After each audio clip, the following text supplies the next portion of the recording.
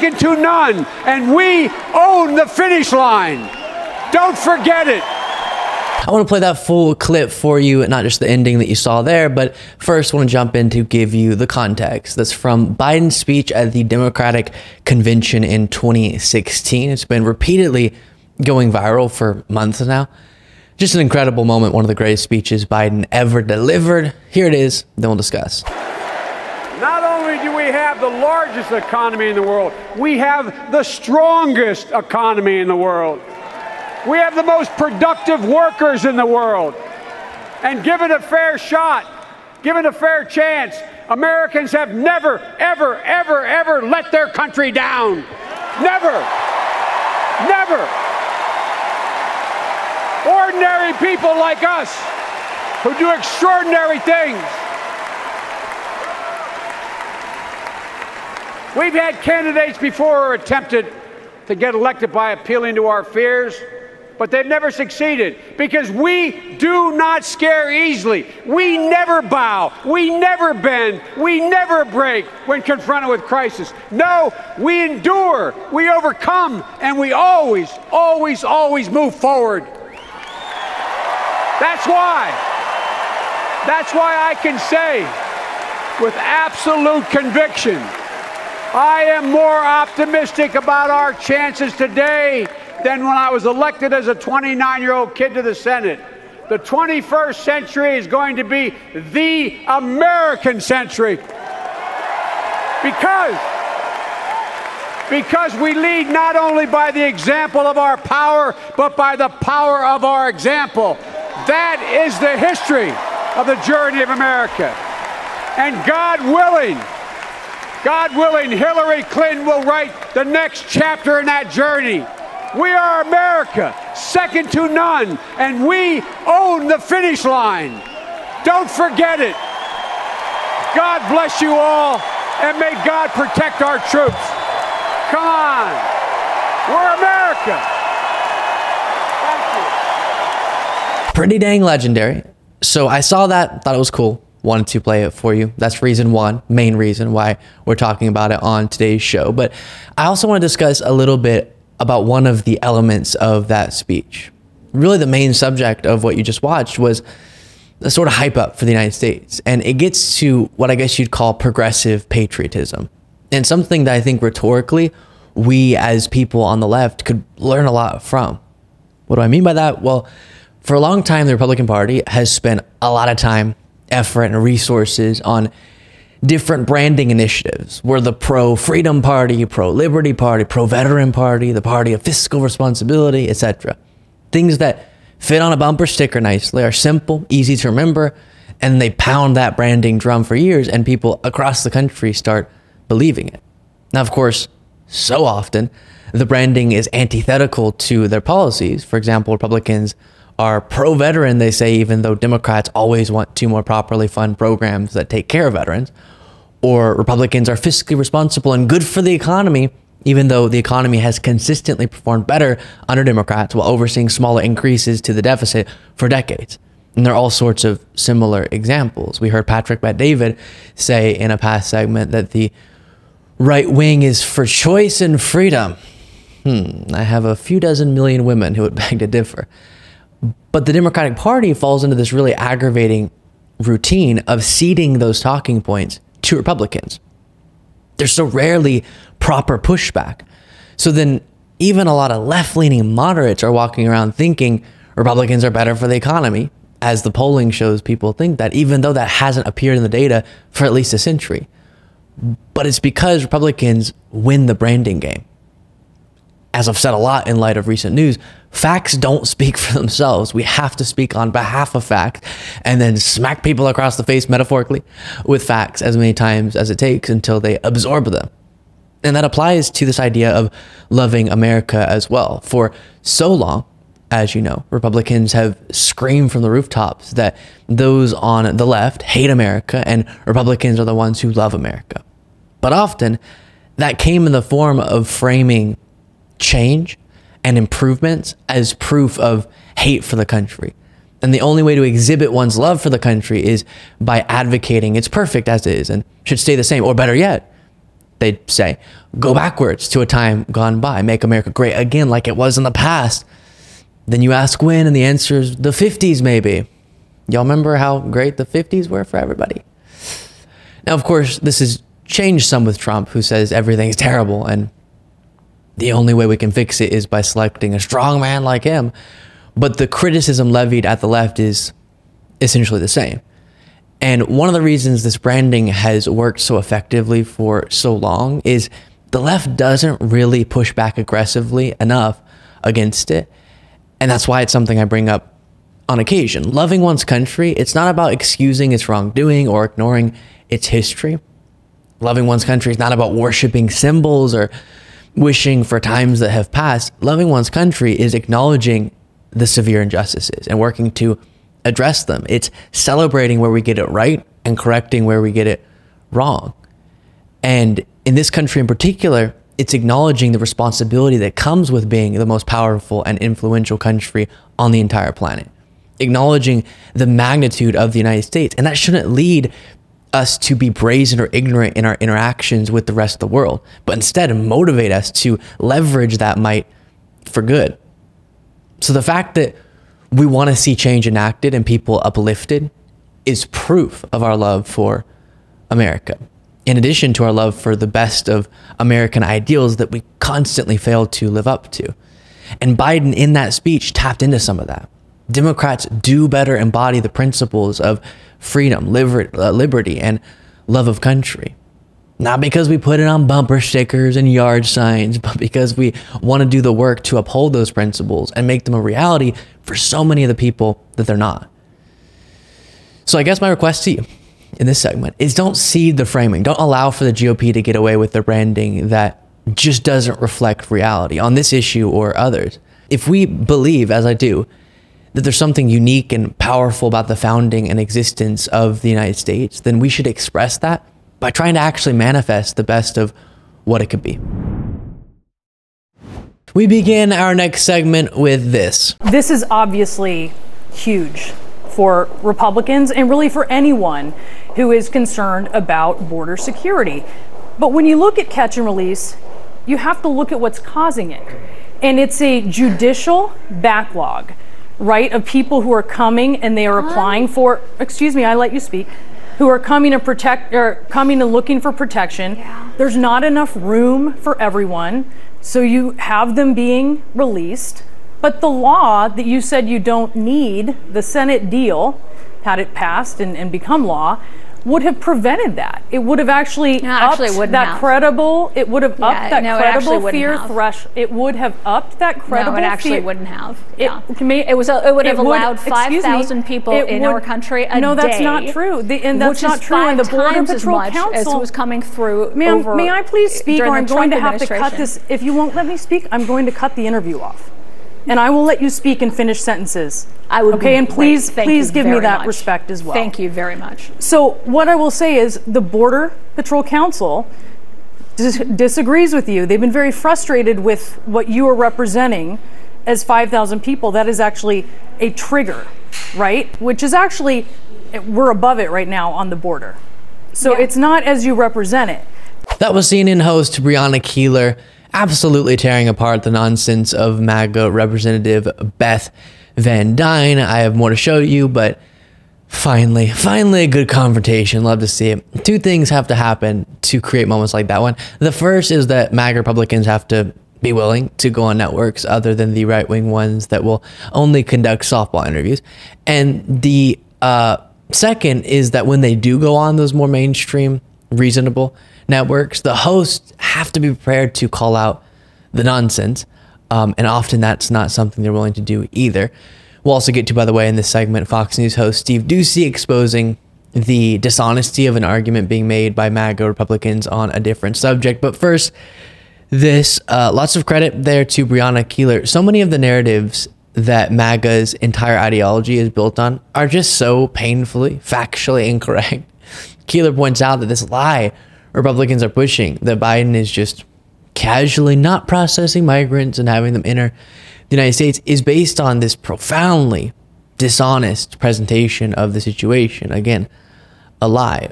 right now, outside of Biden's control, there happens to be a big surge in migration at the southern border for a multitude of complex reasons. What's in his control, obviously, is how he responds. So in response, authorities and our immigration system more broadly are trying to manage the situation. And right now, there just aren't enough resources or proper systems in place to manage that as effectively as we should. Thus, Biden, Senate Democrats, and some Senate Republicans put together that border bill that sought to address this very subject. But Trump, as we covered extensively, wants to run on the border. So he wants the issues to be as bad as possible. So he directed MAGA to kill the deal, and they did. Now, by the way, just as a factual matter, it just so happens that you are more likely to be released as a migrant under the Trump administration than the Biden administration. We looked at the data on that in a past segment. I know it's crazy because it's supposed to be open border, Joe, right? Not so much.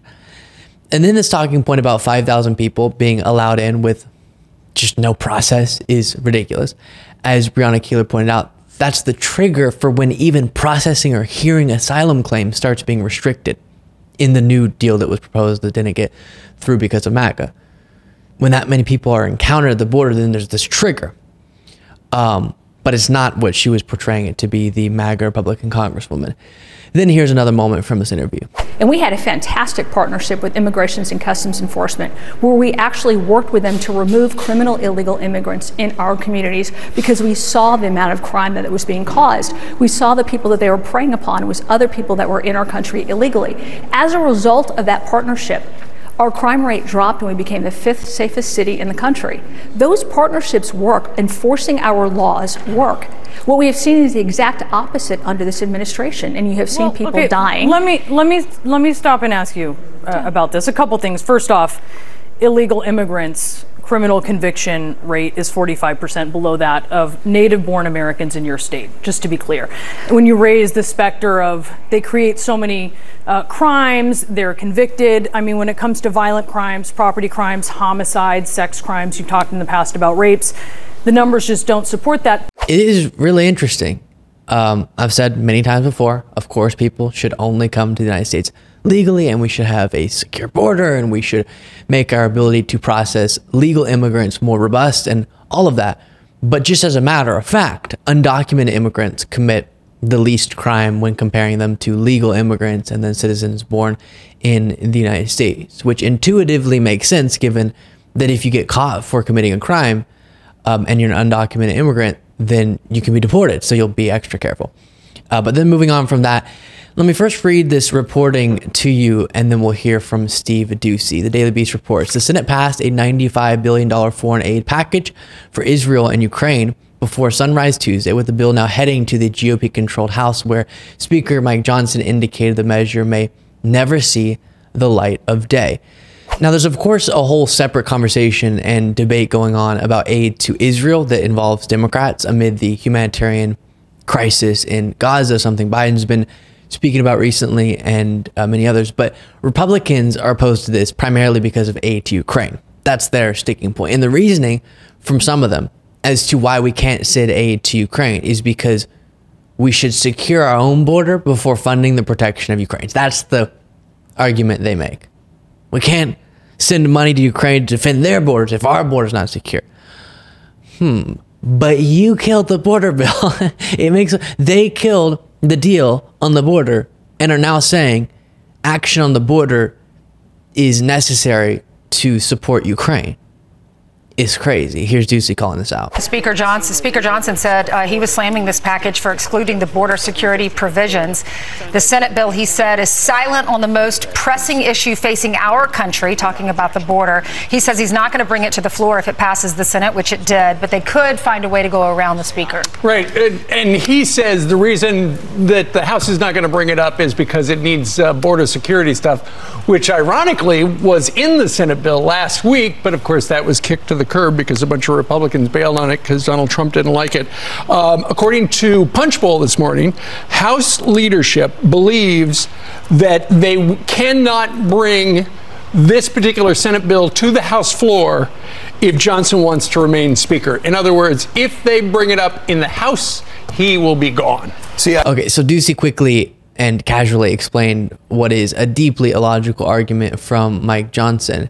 And I think we're going to be hearing this on a bunch of stuff in the future. From now on, anytime Republicans don't want to take something up in the House, they can just say, we refuse to engage with this because it doesn't address the situation at the southern border. But also, we're the ones who are preventing anything from being done on the border. MAGA math, I guess you could say. My goodness. We begin our next segment with this. It's disgusting. I mean, every bit of it's disgusting. You know, to sit there and mock my husband for not being with me on the presidential trail because he is deployed and serving our country. You mock one veteran, you're mocking all veterans. But this is a pattern, Dana. He's done this over and over again. Whether he went and calls military members suckers, whether he was at Arlington Cemetery saying what was in it for them, why would they do this? The problem with Trump is he's never been anywhere near a uniform. He apparently had some sort of foot reason that he says he couldn't do that. But the reality is the closest he's come to harm's way is a golf ball hitting him on a golf cart. I'll play more from that Nikki Haley appearance on Fox News in just a moment. But I want to quickly interject and break down some of the context. Yesterday, we discussed a speech that Donald Trump delivered in Conway, South Carolina. This was the speech where he said, if NATO countries aren't paying enough into NATO in his mind, then he'd encourage Russia to attack them. Obviously insane. Well, one of the moments we didn't look at because I want to dedicate a whole segment to it was the moment Nikki Haley was referencing there. Donald Trump mocked the fact that her husband is not campaigning with her. Now, of course, the reason for that is because he's in the South Carolina National Guard and is currently deployed overseas. And he's mocking, again, the fact that he's not with her on the campaign trail. Where is she? Here's what Trump, or where is he, I should say. And here's what Trump said at Saturday's rally. Over to see me at Mar-a-Lago. Sir, I will never run against you. She brought her husband. Where's her husband? Oh, he's away. He's away. What happened to her husband? What happened to her husband? Where is he? He's gone. He knew. Then here's more from Nikki Haley. These men and women sacrifice for us every day. They're willing to shed blood. That's the values that made this country great. And anybody that excuses what he continues to say against the military is hugely mistaken, because this is going to be the president of the United States. We have to start doing more to help our veterans. They don't get the due they deserve. They don't get taken care of. We've got to start watching out for them. You can't do that if you've got a commander-in-chief that disrespects them. Those are fighting words for the military. In South Carolina, we love our military. We fight hard for them. We want to make their lives better. We don't mock them. And what he did is just disgusting. And anybody that agrees with it or says it's okay is disgusting along with them. Now, that's a noticeable escalation in rhetoric for Nikki Haley, calling him disgusting. Finally, and she's absolutely correct. The pro-military party is almost certainly going to nominate the guy who has utter disregard for the service of military members, has repeatedly disparaged and disrespected fallen soldiers, calling them suckers and losers, as she said, for sacrificing their lives for the country. And said, of course, John McCain wasn't a hero because Trump likes people who weren't captured.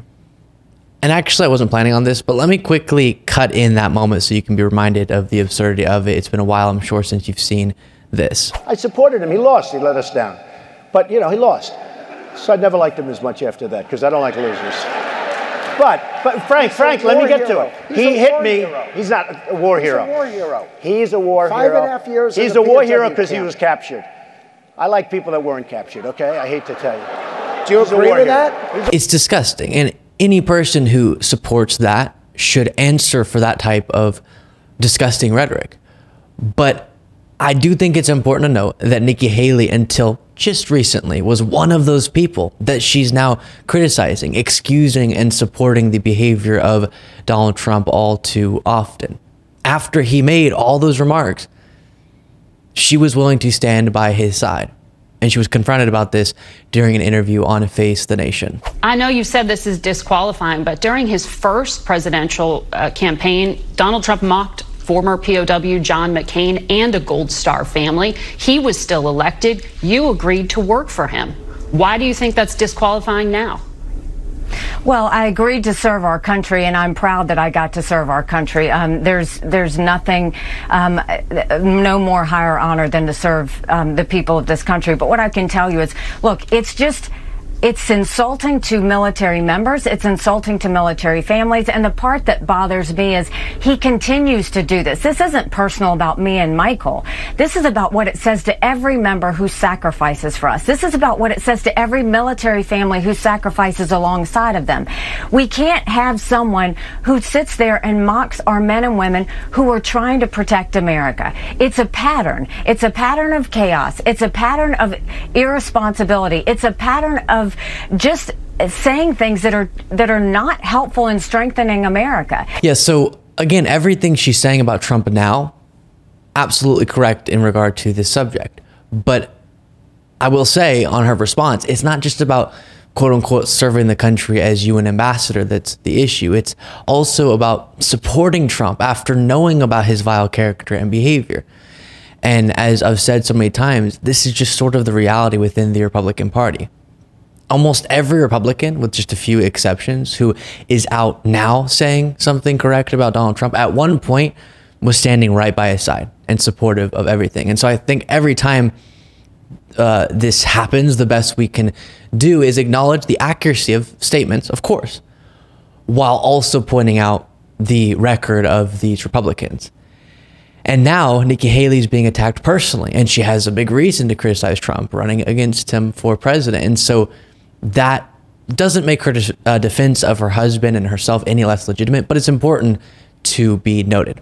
Then I want to show you some of Haley's appearance on State of the Union with Jake Tapper, and this moves off that subject and gets to her responding to Trump saying he'd encourage Putin to attack NATO if they aren't paying their bills. Well, first of all, in the administration, he talked many times about getting out of NATO, behind closed doors and publicly. So that's just a fact.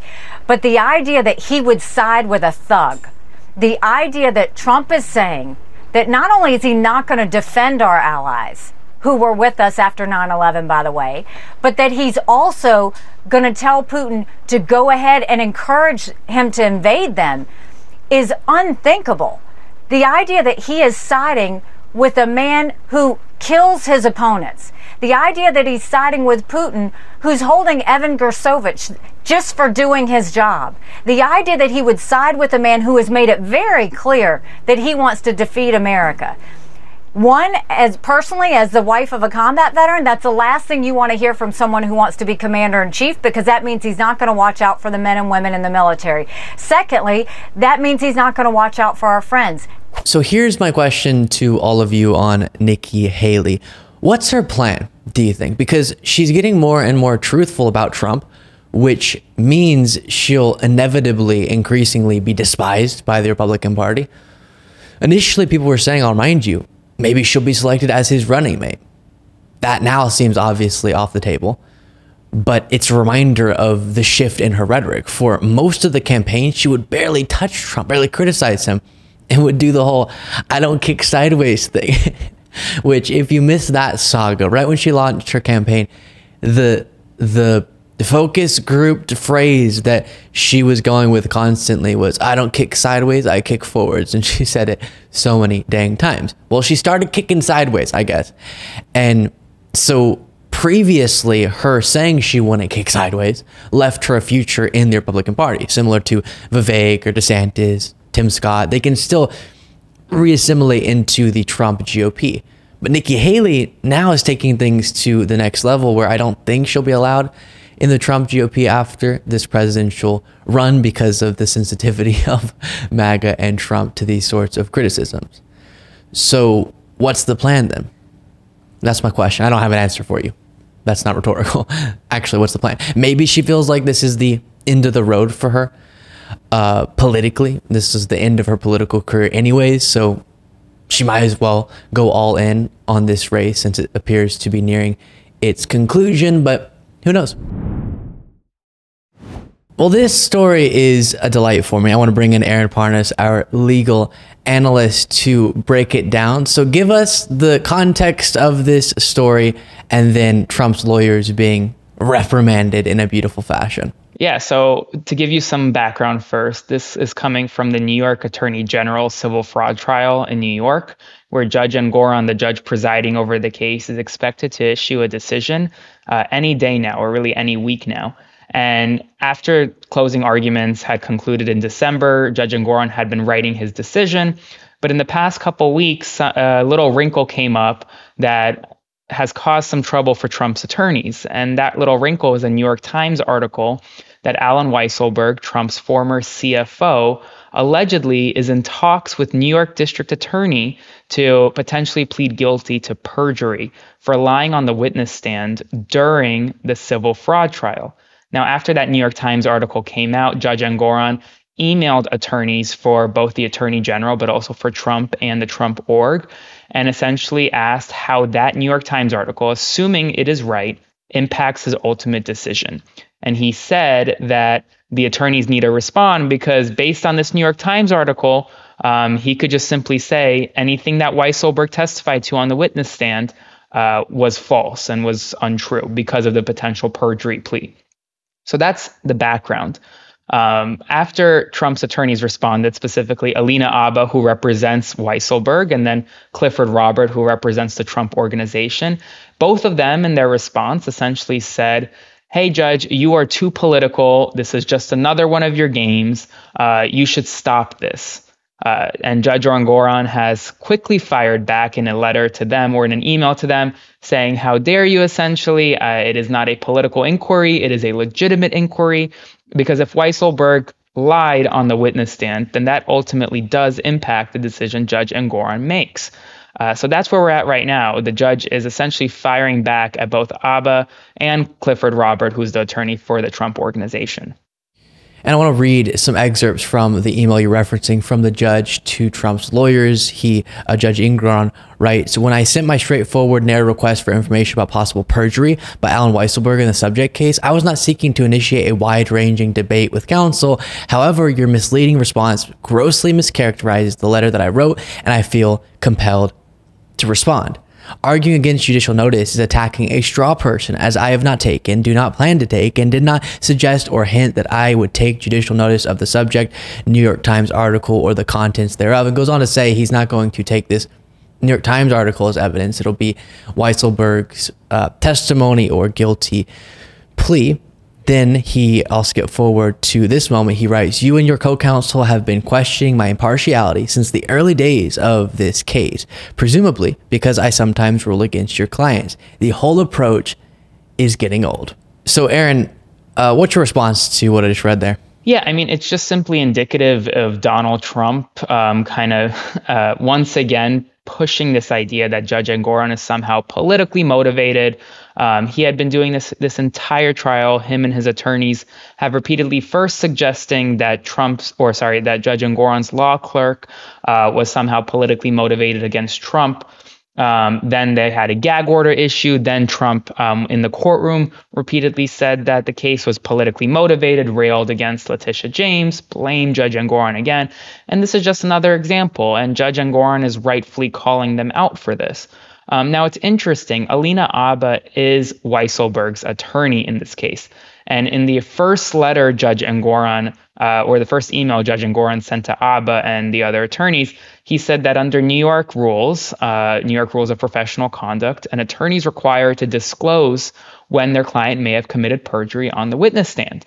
And that because Abba is essentially Weisselberg's attorney, if he lied on the witness stand, she should disclose it. And she in her response letter said she doesn't have to disclose it, or she doesn't want to disclose it. She doesn't know anything about it, essentially. But it's an interesting situation they have going on there right now.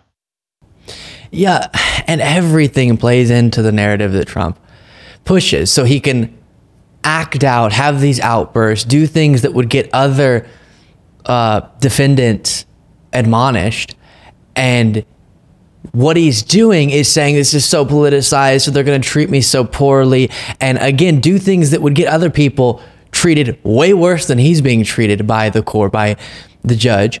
And then finally he pushes a judge to doing something to punish him. And then he can point to that as, see, I'm the victim. They're treating me so poorly. They're gagging me. Well, they wouldn't have to if you weren't going after, like you said, the clerk or the judge or whoever it might be, and all these outrageous statements on his social media platforms. So this perjury from Weisselberg, how consequential is that for Trump? It's interesting. So the New York Attorney General's office actually has argued that it doesn't matter whether Judge Engoron considers a possible perjury charge for Weisselberg, because his testimony was already so misleading and so misrepresentative of the facts of the case that it was already a nullity. It was already false. It doesn't really matter. It doesn't really impact the ultimate decision.